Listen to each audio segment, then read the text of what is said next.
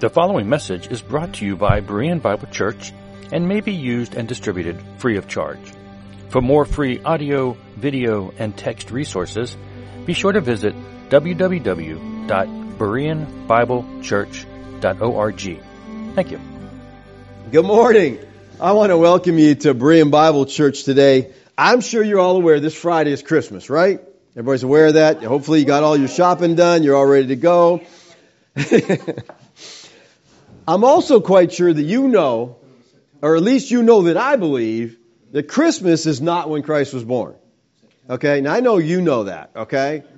Most Christians I don't think know that, but he wasn't born on Christmas. So for our study this morning, I'd like to show you exactly when he was born. I want to talk about when the Incarnation actually took place, but I also want to throw something in a little extra and tell you what is special about December 25th. Because there's something biblical about December 25th. It's not the birth of Christ, but it is something I think that's important. So we'll talk about that now. So we're going to talk about the Incarnation and the Zodiac. The word incarnation comes from two Latin words, in plus cargo, meaning enfleshment, the act of assuming flesh.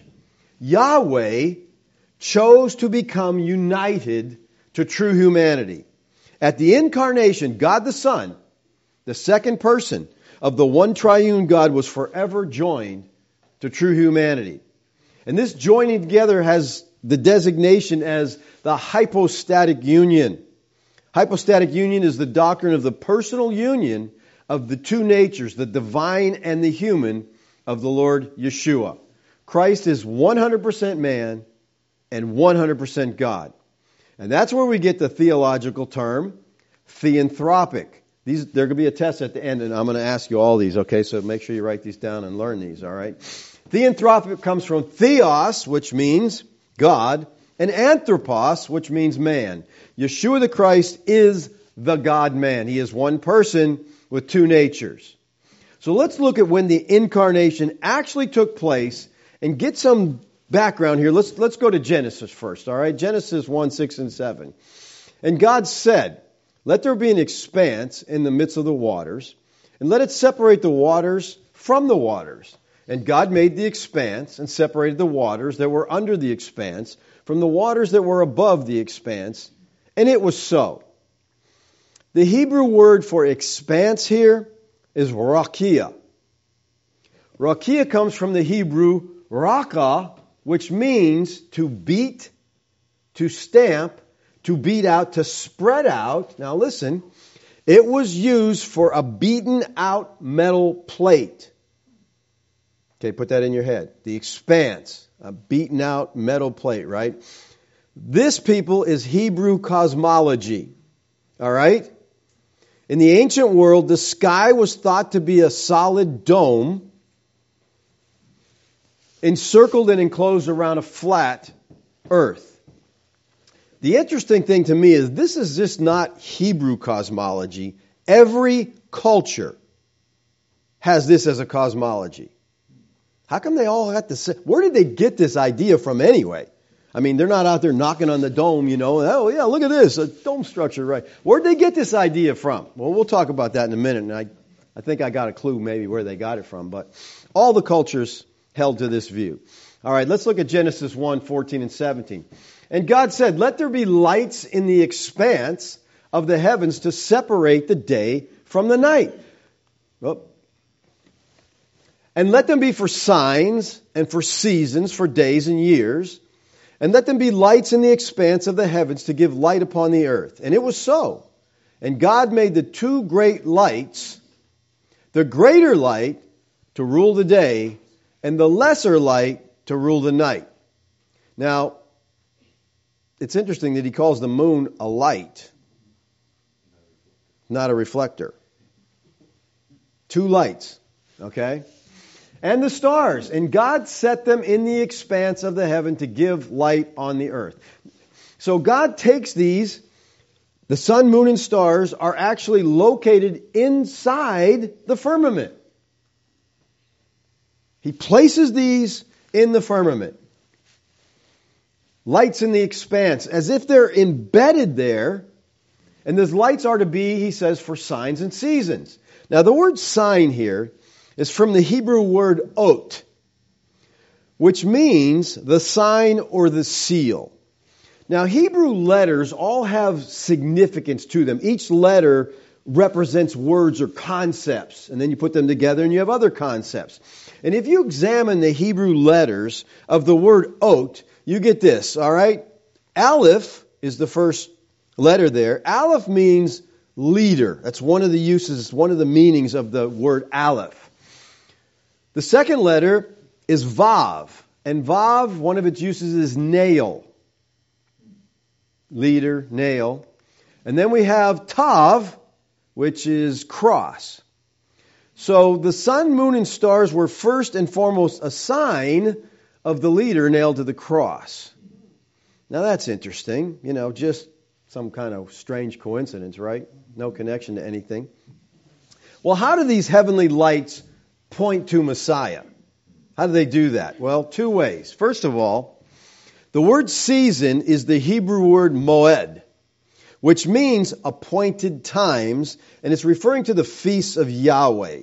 Because the feasts point to the Messiah. All the feasts were about Yeshua. And these feasts are dependent upon the moon and the sun. So the sun, moon, and stars are placed where they are for the scriptural determination of the feasts of Yahweh, which point to Messiah, who is the leader, nailed to the cross. Secondly, I think there's more to this than just the feast. I believe that the stars are a sign that points to Messiah. To be more specific, I believe that the constellations of the Zodiac are signs that point to Messiah and His death on the cross. Now, before you go getting upset at me, all right, I'm talking about here astronomy, not astrology, okay? Astronomy is the study of God's creation in the stars, and it declares His glory.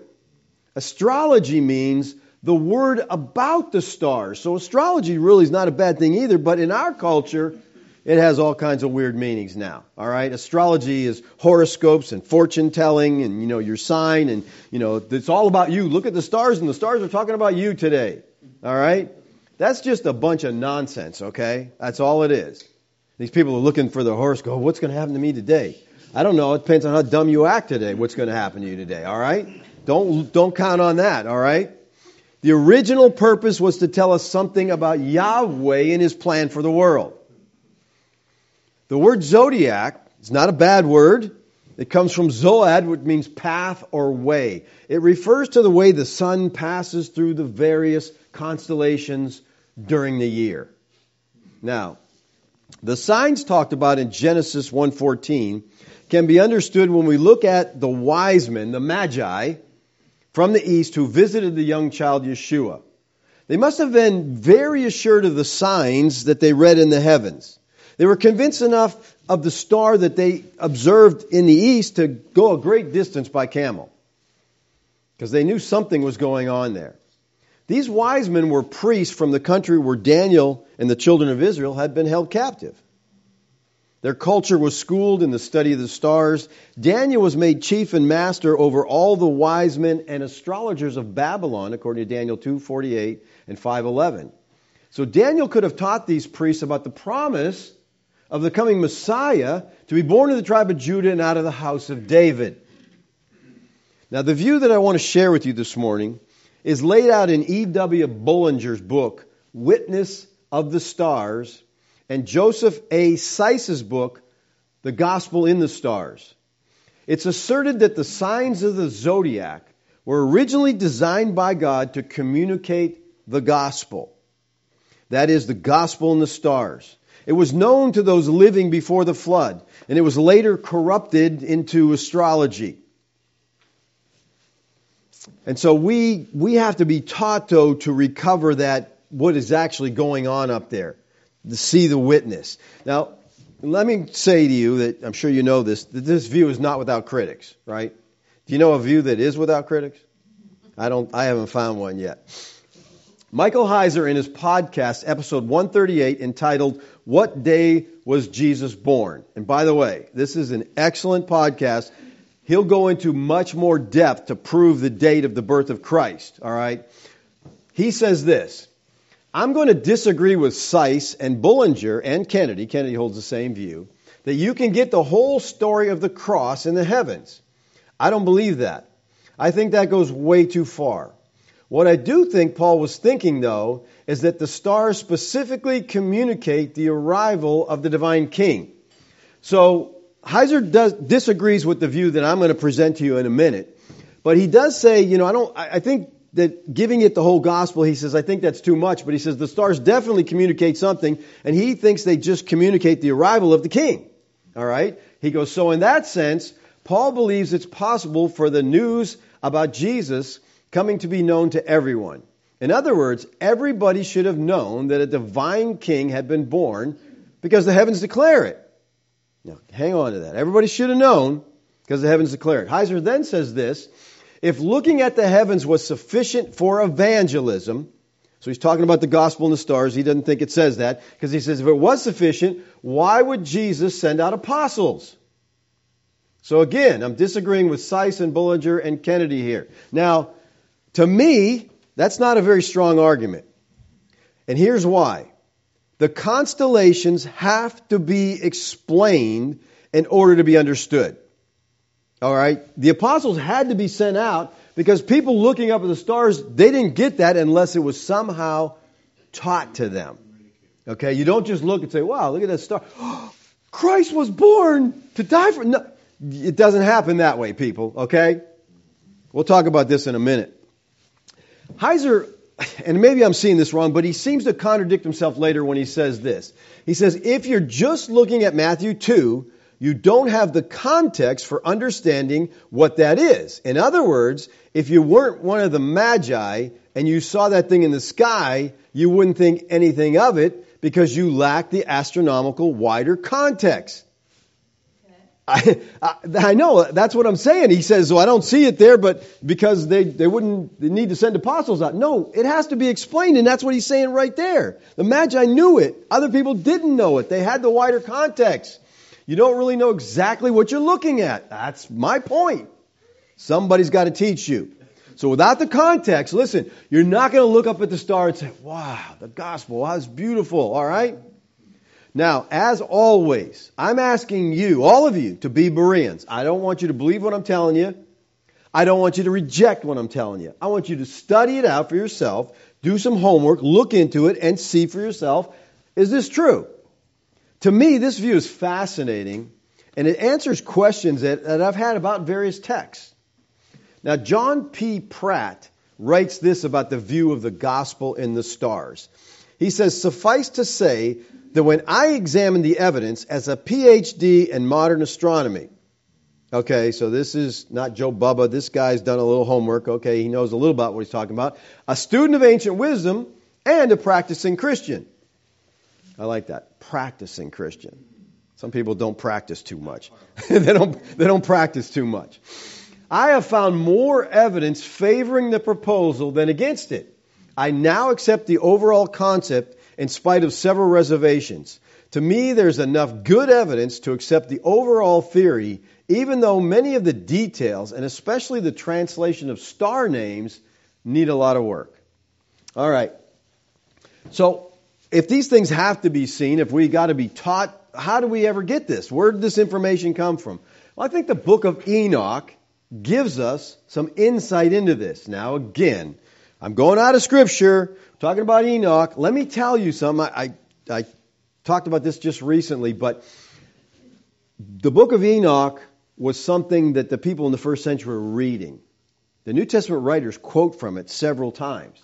So the book of Enoch is part of the context of the Bible because the Bible comes out of this era when these were books they were reading. So we learn things by understanding the context. We talk a lot about context. It's not just the chapters, not just the verse, not just the book. It's the context what the Scripture came out of. And that context is these pseudepigraphal works. All right? Enoch tells us that these constellations were taught to people by the watchers. Okay? Let's look at Enoch 8:1. And Azazel taught me to make swords, and knives and shields and breastplates, and made known to them the metals of the earth, and the art of working them, and bracelets and ornaments, and the use of antimony. Now, antimony, what is that? Anybody know what that is? Ah, very good. What'd you say? Makeup. It's like makeup, okay? It's a chemical element. The symbol is SB, and the atomic number is 51. It's a gray metalloid. It's found in nature mainly as a sulfide mineral, and it's used to make makeups and medicines. All right? So they're saying, hey, look, the Watchers are teaching, men, if you take this metal, if you take this stuff from the ground, you can do this, you can make medicines, you can make yourself look better. All right? And the beautifying of the eyelids and all kinds of costly stones and all coloring tinctures, and there arose much godlessness, and they committed fornication, and they were led astray. So it's like, these Watchers are not helping men out here, okay? They're leading them in a way that they really weren't supposed to go with that stuff, okay? Some Jazza taught enchantments and root cutting. Armoros, the resolving of enchantments. Berakil taught astrology. And Kakabel, the constellations. So these Watchers are teaching men something about astrology, something about the constellations. Ezekiel, the knowledge of the clouds. Erekil, the signs of the earth. Shamziel, the signs of the sun. And Sariel, the course of the moon. So Sariel here is teaching the course of the moon. And as men perished, they cried, and their cry went up to the heaven. So now, if what Enoch says is not true, okay, if it wasn't the Watchers teaching this, knowledge of the constellations would have had to have been a special revelation. Because the pictures just aren't there for anyone without a lot of instruction. Okay? I'm going to show you this a little bit later and prove this to you. You're not going to figure this out if someone's not teaching you. Now let me share with you some texts from Scripture that lead me to believe that the Zodiac points to Christ. In Romans 1, we see something interesting. For what can be known about God is plain to them, because God has shown it to them. For His invisible attributes, namely His eternal power and divine nature, have been clearly perceived ever since the creation of the world, and things that have been made, so that they're without excuse. Now let me ask you something. How has God made His eternal power, His divine nature, clearly seen? Well, some people would point to the beauty of creation, some to the size of the universe, some to the complexity of life. All these are fine. But this may not be what the Bible's talking about, all right? Later in Romans, Paul seems to be following through on what he says here. In Romans 10, we read something very familiar, which is answered by Paul in a way that I think most people kind of miss. This is a familiar passage of Scripture, all right? For everyone who calls on the name of the Lord will be saved. How then will they call on Him in whom they have not believed? How are they to believe in Him whom they have never heard? How are they to hear without someone preaching? And how are they to preach unless someone is sent? As it is written, how beautiful are the feet of those who preach the good news. But they have not all obeyed the gospel. For Isaiah says, Lord, who has believed what he has heard from us? So faith comes from hearing, and hearing through the word of Christ. We're really familiar with that passage, right? Probably some of you memorized that. Great passage. Paul is talking about the necessity of calling on the name of the Lord.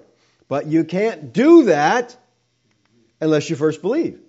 Right? He's working backwards here, people. And you can't believe unless you've heard. And you can't hear unless someone's preaching. And someone can't preach unless they've been sent.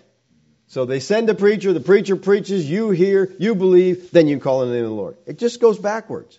Makes sense, right? Got to do that, I guess. Yep, makes sense. All right. That's how it works. All right. Now notice the next verse. But I ask, have they not heard? Indeed they have. For their voice has gone out to all the earth, and their words to the ends of the world. Now the objector here says, but I ask, have they not heard? And you would expect Paul to say, no, they haven't heard. That's why we got to send apostles out. Because they haven't heard. We got to get the word out. That's why we send preachers. That's why they have to be sent. But the construction here is a double negative. The effect is to rule out entirely the possibility that they did not hear. So Paul says, indeed they have. And then he quotes from Psalm 19 as proof that they have heard the gospel. Listen, Romans 10 is talking about the necessity of believing in Yeshua to be saved. We're together on that? That's what Romans 10 is talking about. Okay. So Paul asks, have they not heard that? And then he says, indeed they've heard it. What? And his proof that they have heard it is the gospel, that they have heard the gospel is Psalm 19. You're like, what? Psalm 19 teaches the gospel? That's what Paul says here. Look at the text. It's all about the gospel. It's all about believing in Christ. And then he says, I ask you, have they heard? And you want to think, nope, that's why we got to do. That's why we got to go. And he said, nope, they've heard. They have. They've heard. Now, the standard view of Psalm 19 is that it tells us of the knowledge of God. Everybody agrees with that. And it's written in 2 volumes. Psalm 19 is broken in 2 sections. First of all, you have general revelation. That's what people call it. In other words, the creation. And then we have special revelation, which is the Bible. Okay? Now, my position, I don't think general revelation teaches you anything other than maybe you recognize, hey, somebody might have made all this. Okay? I think no one comes to Christ without special revelation. Okay? Now, in the first part of the psalm, most commentators see David saying that God reveals himself through the world, through nature. And these verses are a declaration of the greatness of God as seen in the world of nature. But in Romans 10, Paul asks, have they not heard? And indeed they have. And then he quotes this psalm. The heavens declare the glory of God. The sky above proclaims his handiwork. Day to day pours out speech. Night to night reveals knowledge. There's no speech, nor are there words, whose voice is not heard. Their voice goes out through all the earth, and their words to the end of the world. In them he has set a tent for the sun, which comes out like a bridegroom leaving its chamber, and like a strong man runs its course with joy. Its rising is from the end of the heavens, and its circuit to the end of them, and there is nothing hidden from its heat. Now, here's the question. Is David saying that we can see the hand of God in the physical creation? In other words, you go to the Grand Canyon and you stand there and you're just like blown away. This is incredible. This is the biggest ditch I've ever seen, you know. I mean, it's amazing, all right? Or we go down to the sea and we stand on the seashore, and that would be my favorite place. And the waves are rolling in and you're just looking at the awesomeness of what God created. And you're just struck by it. Or you go to the Alps and you look and you see these magnificent peaks. And you're just saying, this is amazing. And because of that, we know there's a God who sent his son to die on the cross so we could be saved. No, I don't think so. Now remember the context that Paul is using here. He's using the context of hearing the gospel. Right? The sky above proclaims his handiwork. Anybody want to take a guess what the Hebrew word for sky here is? Rakia. Rakia. It's the firmament. The firmament, the beaten out metal plate, the firmament. Sky is a bad translation here. I don't know why they did that. The sky above proclaims his handiwork. So the Rakia shows that's the word we saw in Genesis 1. And the stars, remember, are in the Rakia, the expanse. I think what David is referring to here when he says the heavens declare the glory of God is the Zodiac. Okay? The word Zodiac again means path or way. It's the stages of the sun's path through the heavens in the 12 months. Now notice verse 3. There is no speech, nor are there words whose voice is not heard. Does that make sense? Doesn't make sense to me. Verse 2 says, day to day pours out speech. Then the next verse says, there is no speech. What? Which is it? Are they pouring out speech or is there no speech? Well, again, we have a bad translation. The King James Version actually gets it right, and they put it this way: there is no speech nor language where their voice is not heard. You see the difference there? Now, the Geneva Bible puts it the same way. The Geneva Bible says there is no speech nor language where their voice is not heard. Then has this note: the heavens are the schoolmaster to nations, no matter how barbarous. Okay? Albert Barnes writes this: the idea conveyed by our common version, King James Version here, is probably the correct one. This is the idea, the Septuagint and the Latin Vulgate. According to this interpretation, the meaning is there is no nation, there are no men, wherever may be their language, to whom the heavens do not speak, declaring the greatness of the glory of God.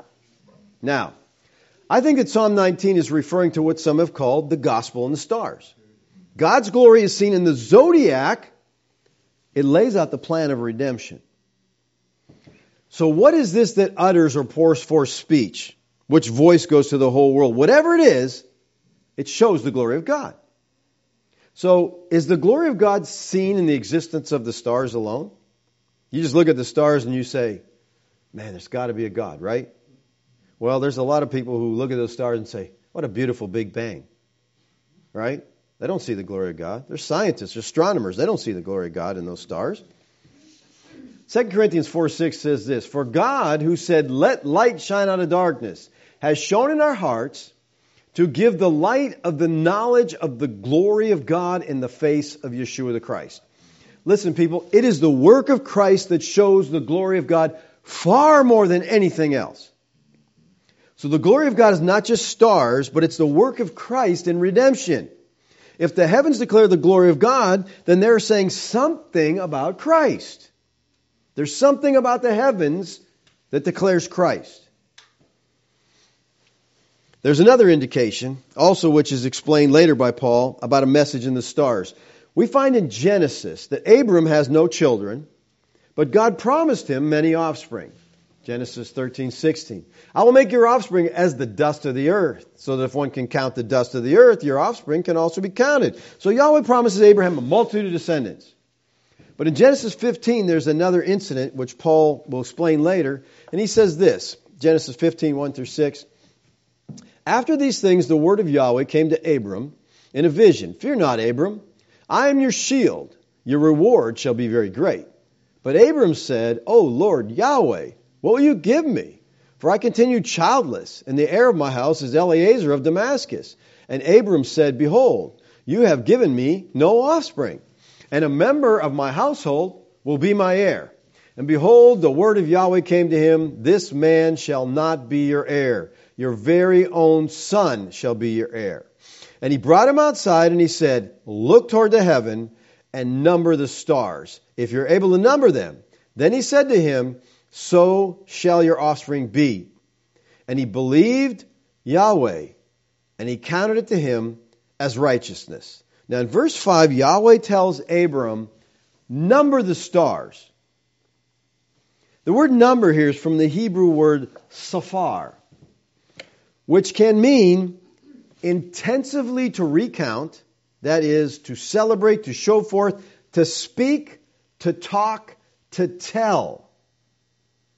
It comes from a root meaning a book or a scroll. In the Septuagint, the word number is arithmeo, and it means reckon up. The meaning of arithmeo is much wider than number, and it can mean enumerate or reckon. So what I think Yahweh said to Abram was not number the stars like, okay, 1, 2, 3, 4. Whew, this is a big job, Lord. No, I don't think that's what he's telling him. Recount or tell the stars. What? Tell the stars. There's a story in the stars. And Yahweh wanted Abram to make a note of that and to tell the story. See, there's something about this story in the stars that Abraham believed, and it was counted to him as righteousness. And he believed Yahweh. He believed what? You're going to have a lot of kids. And he says, I believe that. Oh, now you're righteous. What? Just because I'm believing I'm going to have a lot of kids? What was it that he was believing? Was it that he's going to have a bunch of descendants? Or was it some message of redemption in the constellations? See, Paul tells us that Abraham had the gospel preached to him. You know that? Paul tells us that in Galatians 3:8. And the scripture, foreseeing that God would justify the Gentiles by faith, preached the gospel beforehand to Abraham, saying, "In you shall all your descendants be blessed." Was the gospel in the stars? Whatever Abraham believed, it caused him to be counted as righteousness. So Yahweh evidently showed Abraham that one of his descendants would redeem man from the curse and satisfy the justice of God. How do I know that? Yeshua told me. And I don't mean in a small, still voice. I mean in John 8:56, okay? He says, "Your father Abraham rejoiced that he would see my day. He saw it and was glad." Abraham believed that God would provide a redeemer to deal with man's sin. When Yahweh told Abraham in Genesis 15:5, "So shall your descendants be," he was saying the Messiah would be Abraham's offspring. Now, was that what Abraham was to tell in the stars? Well, I think that Paul explains this in Galatians 3:16. Now, the promises were made to Abram and his offspring. And it does not say "and to offspring." It's not plural, referring to many, but referring to one, and your offspring, who is Christ. So the promise is to Abraham and Christ. Got that? How do we get in on it? Faith in Christ. Now we inherit the promises. But the promise, everyone says, well, all the descendants of Israel, they all got... No, the promises was made to Abraham and Christ. Paul is clarifying that Yahweh told Abraham his offspring, the Lord Christ. Now, remember, Abraham had received a very special promise that he would have a son at a particular time. Then in Genesis 22, we read of Yahweh's command for Abraham to sacrifice his son Isaac.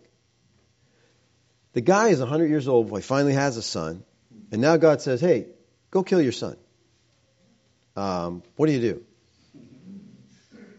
do? God, is that really you? I'm going to need a couple signs here. I can't just go, What did he do? What does Abraham do when Yahweh says, "Take the son, Isaac, your promised child, the one I promised you, the one who the promises will come from, go kill him"? What does Abraham do? He doesn't argue, he doesn't question, he simply obeys. I'm like, what am I missing here? Really, God? Did Abraham know, he just, okay, I'll go. Did he know the Messiah had to be sacrificed and then would be resurrected? So it's like, oh, okay. If so, did he believe his son was the sacrifice? He might have. Look at Hebrews 11:17-19.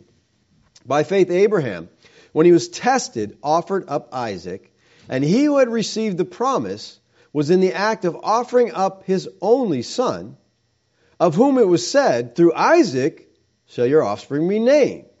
He considered that God was able even to raise him from the dead. Where did he get that idea?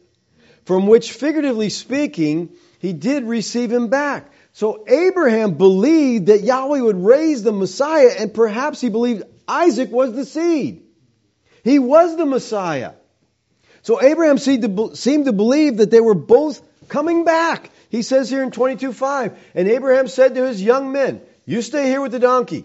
I and the boy will go over there, worship, and come back again to you.'" Wait a minute. He's going to kill him, but he's coming back. He may have believed that Isaac was the Messiah who would be resurrected. He seemed to have known the gospel. And he thinks it doesn't matter if he's dead, he's going to be resurrected. He may have seen this in the stars. Now, Paul refers directly to the psalm which says, "The heavens pour forth knowledge." Night after night, Abraham's told to recount or tell the stars, and he believed, and it's credited him for righteousness. Paul says the reference there is to Christ. So let's look at the stars. Let's see if we can see anything in them. We read in the Bible that Yahweh named the stars. Familiar with that, right? Psalm 147:4. He determined the number of the stars. He gives to all of them their names. The stars have names. And their names all have meaning. And when you look at the ancient names, some interesting things emerge. However, because of the perversion of astrology today, many Christians are afraid to take a look at the names of the stars. God had a purpose in those names. And it's wise to remember that in Hebrew, it's not like English, where we name our kids Bob or Joe or whatever because we just like the name. The Hebrew names had meaning. Okay? They had meaning. Christ was born in Bethlehem. What's Bethlehem? What's that word mean? Betlechem, house of bread. Oh, that's interesting. The bread of life was born in a house of bread, in a bakery. Okay? There's so much from Hebrew. It's such a rich language. It teaches us so much. Our language is not... Today we just choose names because we like them. Not to the Hebrews. The names had meanings. They meant something. Now, finding the original meaning is not always easy and can take a lot of time, a lot of research, going back into different languages, different roots, different cultures. But for enough of the stars as possible, and when it's done, something quite remarkable emerges. How are we supposed to know the meaning of the constellations? How did anybody before know the meaning of these constellations? Well, here's the thing. It's like reading. Okay, take a child they've never read. Just give them a book, say, read this. Can they read it? Why not? They have to be taught to read, right? Same thing with the constellations. You have to be taught. If you're not taught, you're not going to get it. I mean, we can't look up at the sky and say, oh, look, the lion. That's a cool lion. And you're like, lion? Where do you see a lion up there? You've got to be taught. And when you're taught, you can read, you can learn. The constellations themselves have been known from antiquity. Their identities remain basically unchanged, although a few to the ancient large constellations, they've been divided up by modern astronomers into smaller constellations. But for many, their identities remain exactly the same as they've been. For instance, the constellations of Taurus, the bull, and Orion appear in a cave art dating back to 3000 to 2900 BC. The names of the stars have retained their meaning in various languages. For instance, the constellation Virgo. You see the virgin there? Virgo, meaning virgin, is referred to as Bethula in Hebrew, Parthenos in Greek, Kenya in Hindi, all mean virgin. This indicates a prior knowledge of their names, of the stars and the constellations, prior to the language confusion at Babel. This knowledge may well have come down from Noah or even Adam. I think the Watchers may have something to do with telling these constellations. The star and constellation names have been handed down from antiquity. They knew these things. The book of Job is the earliest completed book of the Tanakh. It was written around 2900 BC. The specific 12 constellations we recognize today as the Zodiac is referred to as the Mazarah in Hebrew. In Job, Pleiades and Orion are both mentioned by name. Job 38, 31, and 32. Can you bind the chains of Pleiades or loose the cords of Orion? Can you lead forth Mazarah in the season? Or can you guide the bear with its children? The word Mazarah here is translated as constellation in most translations. Mazarah is a Hebrew word that means constellation. It's always in the plural. Now, perhaps collectively, the Zodiac. Job 26:13, Job says God formed the constellation figures. He says, but by his wind the heavens were made fair. His hand perceived the fleeing serpent. The fleeing serpent mentioned here is Hydra. It's a constellation which takes 7 hours to pass overhead because of its length. It's the longest constellation in the sky. So there's some indications in the Bible that there's something going on up there in the sky that we are no longer aware of, but that people of generations long ago knew. Around 27 to 2500 BC, the Sumerians recorded the existence of a tablet of the stars of the heavens. Mesopotamian tablets dating 1800 BC record both star names and observations of the planetary movements. As early as 150, Ptolemy, in his Almagest, lists 48 constellations and 1,022 star names. His accurate description of their position of each constellation and star he mentioned helps us today even trace some of these stars out. Now, some think that the various pictures associated with the constellations were just ancient imaginations, taken from arrangements in the stars. But that's crazy, because when you look at the constellation Cassiopeia, it looks like a what? Okay, at best it's a bent W, right? Do you see there, you know what the constellation is? It's a woman chained to a chair. Don't you see that? Now you see it, right? There it is, okay? Cassiopeia.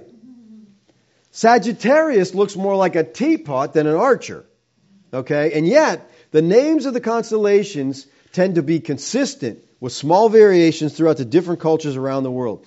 When we look into the ancient records, we see the ancient Persian and Arabian traditions, and even the Jewish tradition, preserved by Josephus, suggests that Bible astronomy was invented by Adam, Seth, and Enoch. Maybe God communicates things. Maybe the Watchers had nothing to do with this. Maybe it was just God talking to Adam, explaining these things to him, explaining them to Seth, explaining them to Enoch. For 2,500 years, the revelation of God's redemptive plan for mankind was written in the naming of the stars and their grouping in the 12 signs of the Zodiac. Associated with each sign's constellation are 3 other smaller constellations called deacons, for a total of 36, each rising in the same area of the sky as their associated major constellation. Every 10 days, a different deacon is visible on the eastern horizon just before sunrise. And 2,100 years before Christ, symbols on an Egyptian coffin show that they were used to keep track of time. You can use it just like a clock. It's just that accurate, okay? Now, there's an order to these, okay? The first sign of the zodiac is known best by our Latin name, Virgo, the Virgin. This is the first of the constellations. This is where you start. And I'll explain how you know that in a little bit here. But Virgo is a young maiden holding a leafy branch or a small sheaf of grain. And the Mazarah, the Hebrew name of this constellation, is Bethulah, which also means virgin, and she holds a branch in her hand. The brightest star in the constellation is Spica, which is Latin for ear of grain. Now, the Hebrew name for the star, Shema, means branch, as does the Arabic name Alzimek. In Egyptian, the star is Apalia, the seed. Here's what's interesting. There are 20 Hebrew words that can mean branch. But Shema is consistently associated with the Messiah, who is the branch who will sprout out of the root of David. Isaiah 4:2, Jeremiah 23:5, Zechariah 3:8. In Arabic, the whole constellation is called the branch. And the other bright stars in the constellation are Java, which means gloriously beautiful, and Al-Muridin, who shall have dominion, that's what that means. And Chaldean, the last star, is Vindima Atrix, sun who cometh. Now, when the ancient people looked up at the constellation Virgo, they understood that there was going to be a promised branch of God who would be born of a virgin and come down to earth to have dominion. Bethulah, Virgo, corresponds beautifully with Genesis 3:15, Isaiah 7:14, the first biblical prophecy in Genesis 3:15 of the Messiah, born of the seed of a woman, born of a virgin.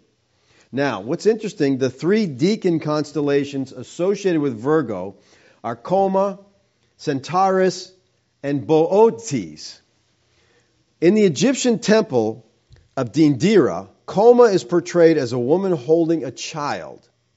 And Bullinger quotes the Arabian astronomer Al-Bumazir saying of Coma, "There arises in the first deacon, as the Persians, Chaldeans, and Egyptians, and the 2 Hermes and Asclepius teach, a young woman whose Persian name denotes a pure virgin sitting on a throne nourishing an infant boy.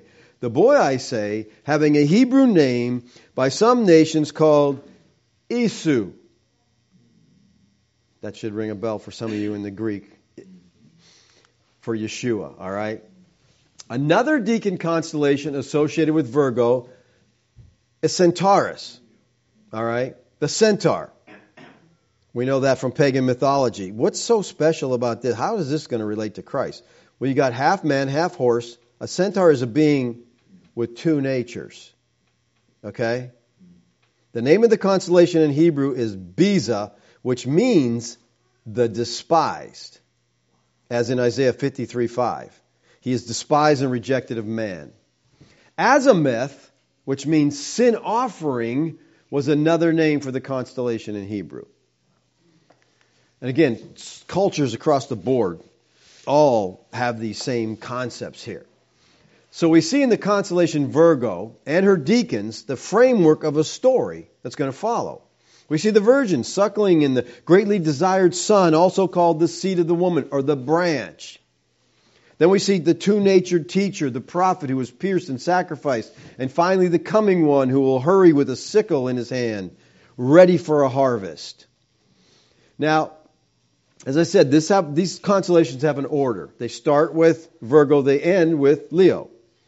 The Egyptians recorded the zodiac in a circle on the ceiling of the temple Eshni. And you wouldn't necessarily know where to begin. You look up there, okay, where do we start? Where's the story start? Where's it end? Except that the figure of a sphinx connects the two signs of Virgo and Leo. The word sphinx means to bind closely together. The sphinx has the head of the woman and the body of the lion. So the story of Yeshua's birth begins with the virgin, the woman, and ends with the King of Kings, the lion. So you start and you go around and it ends with the lion. All right. Now, with that as an introduction, let's look at our text for today, okay? You brought lunch, right? Revelation 12:1. No, this won't take long, okay? But you got the background now, so you'll be able to get this. Now, notice these two verses. John says, and a great sign appeared in the heaven. Okay, now we're tracking with this. We're seeing things in the heavens. Here's a woman, and she's clothed with the sun, and the moon are underneath her feet, and on her head there's a crown of 12 stars. So he gives us a star layout of this woman. She's pregnant and was crying out in birth pains and in the agony of giving birth. Now John says, a great sign. It's important to recognize the relationship of all this to the astronomical symbolism in this text. The word John uses here for sign is a term used in the ancient world to describe the constellations of the zodiac. John's model for the vision of the church is in the constellation Virgo. Now, here we see the constellation, and it does have 12 stars. Virgo is the second largest constellation. It's one of the earliest to be distinguished, and it lies on the zodiac east of Leo. All of the 12 stars are visible ones that would have been seen by observers without telescopes, just looking up and seeing them. It seems likely that the 12 stars also represent the 12 signs of the zodiac, from ancient times regarded as symbols of the 12 tribes of Israel. Remember Joseph's famous dream? The 12 tribes were symbolized as the sun, moon, and stars, the constellation bowing down. In his book, The Birth of Christ Recalculated, Ernest Martin says, in the period of Christ's birth, the sun entered the head position of the woman about August 13th and exited from her feet about October 2nd. But John saw the scene when the sun clothes or adorns the woman. This surely indicates that the position of the sun in the vision was located somewhere mid-bodied of the woman. It's clothing her, between her neck and her knees. The only times in the year that the sun could be in a position to clothe the celestial woman, to be mid-bodies, is when it was located about 150 to 170 degrees along the ecliptic. This clothing of the woman by the sun occurs for a 20-day period each year. That's it. This 20-degree spread could indicate the general time when Christ was born, in 3 BC. The sun would have entered the celestial region about August 27th and exited from it about September 15th. Now, if John in the book of Revelation is associating the birth of Christ with the period when the sun is mid-bodied to the woman, then Christ would have had to be born within that 20-day period. But from the point of view of the Magi, who were astronomers, this would have been the only logical sign under which the Messiah might be born, especially if he were to be born of a virgin. Even today, astrologers recognize that the sign of Virgo is the one which has reference to a messianic world ruler to be born of a virgin. Now, the key to narrowing down the date is the moon. John said it was located under her feet. Now, since the feet of Virgo, the Virgin, represents the last 7 degrees of the constellation in the time of Christ, this would have been between 180 and 187 degrees along the ecliptic. All right, the moon has to be positioned somewhere under that 7-degree arch. But the moon also has to be in the exact location when the sun is mid-bodied to Virgo. In the year 3 BC, these two factors came to precise agreement for less than 2 hours as observed from Palestine on September 11th. This is the only day in the whole year that this could have taken place. Now, I am not an astronomer, but if Martin is right, then it seems quite clear that Christ was born on September 11th in the year 3 BC. And like I said, if you want more detail into this, I would recommend Heiser's The Date of the Birth of Christ, that podcast. He goes into great detail, much more than I'm dealing with here, about how these signs lined up. Now, what I also want you to understand, the date September 11th was the beginning of the Feast of Trumpets. So Christ is born on the Feast of Trumpets, all right, which is also the beginning of the Jewish New Year in 3 BC.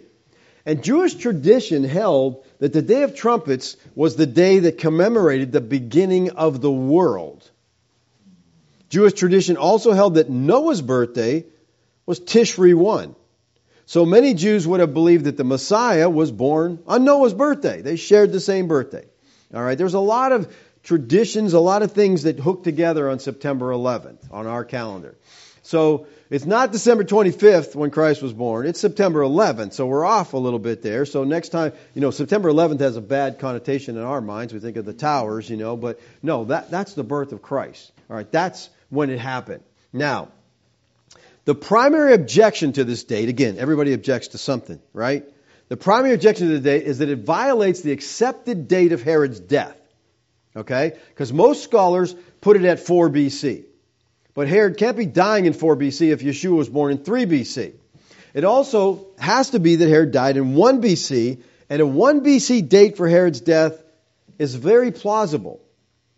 Recent research into how 1 BC date for Herod's death is historically coherent. There's a couple things. Orman Edwards in Herodian Chronology lays this out. Also Andrew Steinman in When Did Herod the Great Reign? Steinman has a lot of data leading to a 1 BC death for Herod and shows that the standard 4 BC date for Herod's death actually has a lot of problems on its own. So some interesting stuff there. I don't know if you can even get a hold of these works anymore.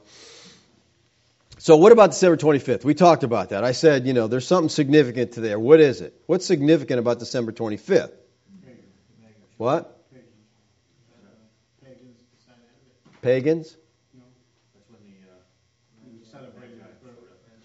All right.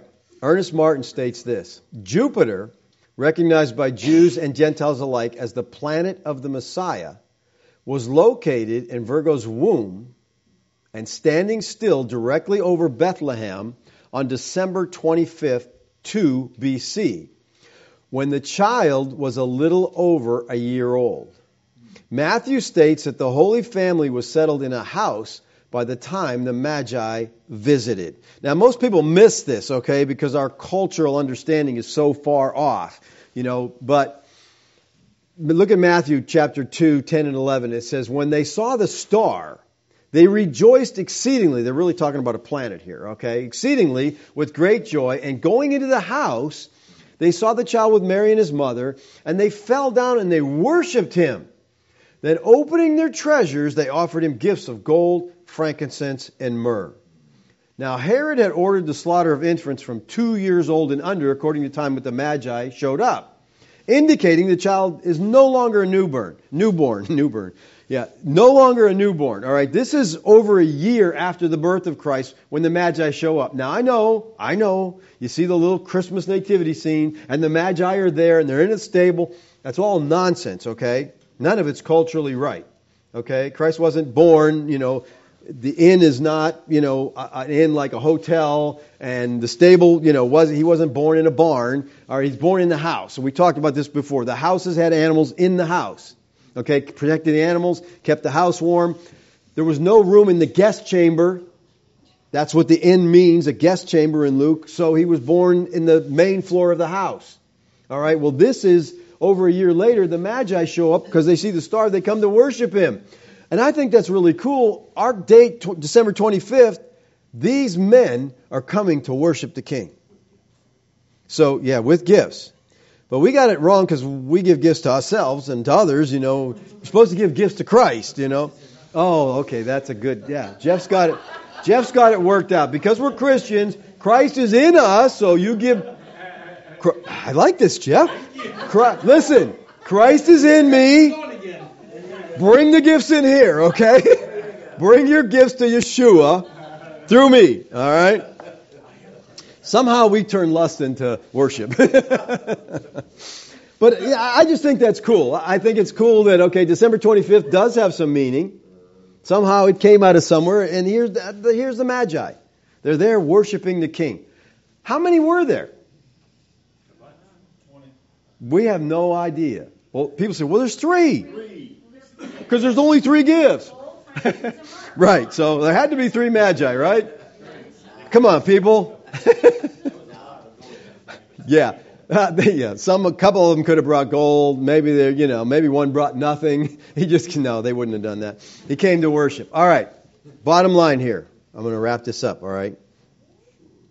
I want you to understand that it really doesn't matter when Yeshua was born or how we celebrate his birth.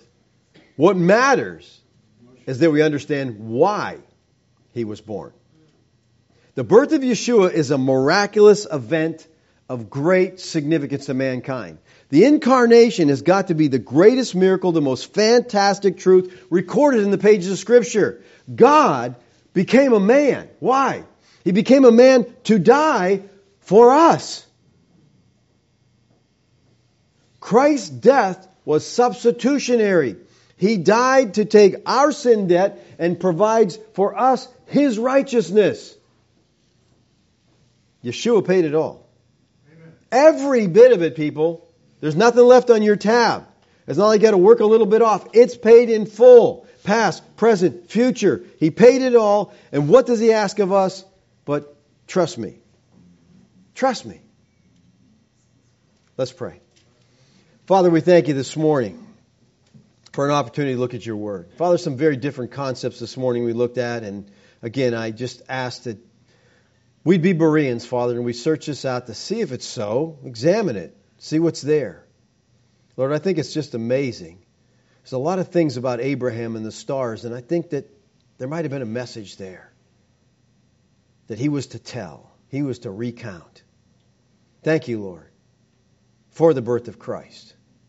Thank you, Lord, that you left the glories of heaven to become a man so you could suffer and die for our sins. Lord, in understanding the truth of the gospel, may we as believers live our lives in a way that is a thank offering to you for what you have done for us. Lord, we love you. Thanks for your incredible love for us. Amen. Okay. Questions, comments? Remember, I'm not an astrologer, so is there any records of why Enoch was left out of the Bible? Well, there's arguments about that, okay? I have a message called Was Enoch Scripture? And I take the position, no, it wasn't Scripture, it didn't get in there. But that it doesn't have to be Scripture because the thing, and people argue that. Some people say it should have been Scripture, some people say no, it should have been left out. I don't think it should have been part of the canon, but it informs us, as the other pseudepigraphal works do, of what that first century Jew had in his head. What they were thinking, what they, because we tend to read the Bible from a 21st century American position, which is so far from, we got to get ourselves into the head of those first century Jews so we understand what they thought and how they understood things. And when we do that, then we're like, oh, this makes much more sense to us. So we learn a lot. I mean, there's some fascinating stuff in Enoch. It's definitely worth the read. Okay? And the other I'm very hesitant to encourage people to read this because most people don't read their Bibles. And I'd rather push you to read your Bible first. But if you're on a regular track of Bible reading, read some of these books. They're fascinating. They really are. And you'll be scratching your head and you'll say, oh, that is really cool. You know? You'll probably learn some stuff. You know, like Abraham loved God from the age of 3. Wow. Anybody else? Okay, good. It just shows you how broad God is. You know, how Well, way back and how broad His majesty and just the consumption of who He is way beyond our thinking. It's way beyond. You know, that's the cool thing. Yeah. You know, you go out, you get away from the city. Okay, you go out into the woods or out in the mountains and look at the stars. And it's just amazing, you know, the beauty and the glory there. But to think that there's a message there laid out by God, you know, like I said, it starts with the virgin, it goes all the way around to Leo the lion. And you can just feel the connect. And in the book, in Seise's book, it goes into a great deal of all the constellations and their position in the gospel and what they're telling. And to me, it just seems like there's a real story about redemption in those stars. You know, that they were taught how to read them. So just like you were taught to read a book, they were taught to read the stars. They could see that, and that's I think it's pretty cool. Anyway, all right, we're done. Let me check, see if I got any questions here.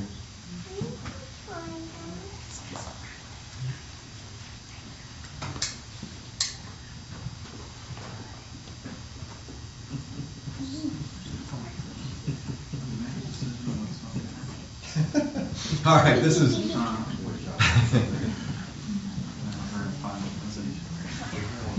Junior asks, observation. Well, it doesn't ask. It's an observation. He goes, Incarnation. And then he says, chili con carne is chili with meat in Spanish. Meat equals flesh. Incarn equals in the flesh. I'm like, okay, that's interesting, Junior.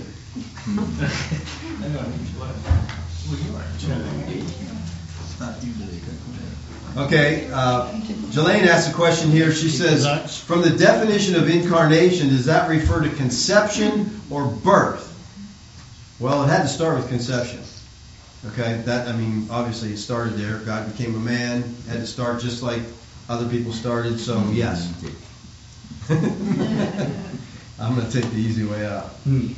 It's the back door. It says some food for thought. Turmeric was called the golden spice, and of high value, probably worth much more than the precious metal. The spice fits its help. The spice fit is its help to reduce inflammation and many other health issues. This gold, frankincense, and myrrh. Okay.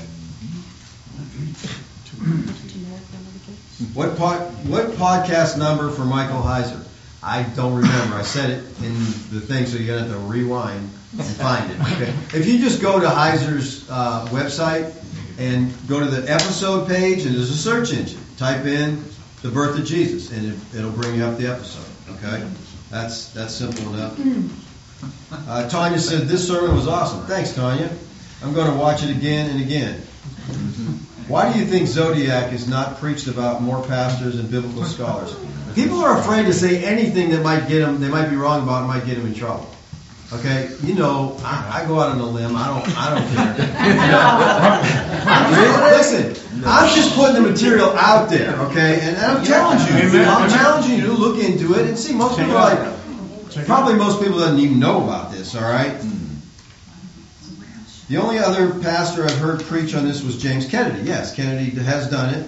Have you read his book? No, I have not read Kennedy's book on that. But like I said, I would encourage you, listen to Heiser's podcast, get one of these books, by Seis or Kennedy, and look at it and, just see what you think. There's either some awful strong coincidences, okay, or God is teaching us some things. And like I said, here's my big sticking point, Romans 10. All about the gospel. It's about Christ. Okay? Then he says, have they not heard? Oh yeah, they heard. Wait a minute. You just said we got to send a preacher. And how they hear? Well, he quotes Psalm 19. That's just hard for me to get around. Now, I might be missing something. I understand that, but for me, it's pretty clear.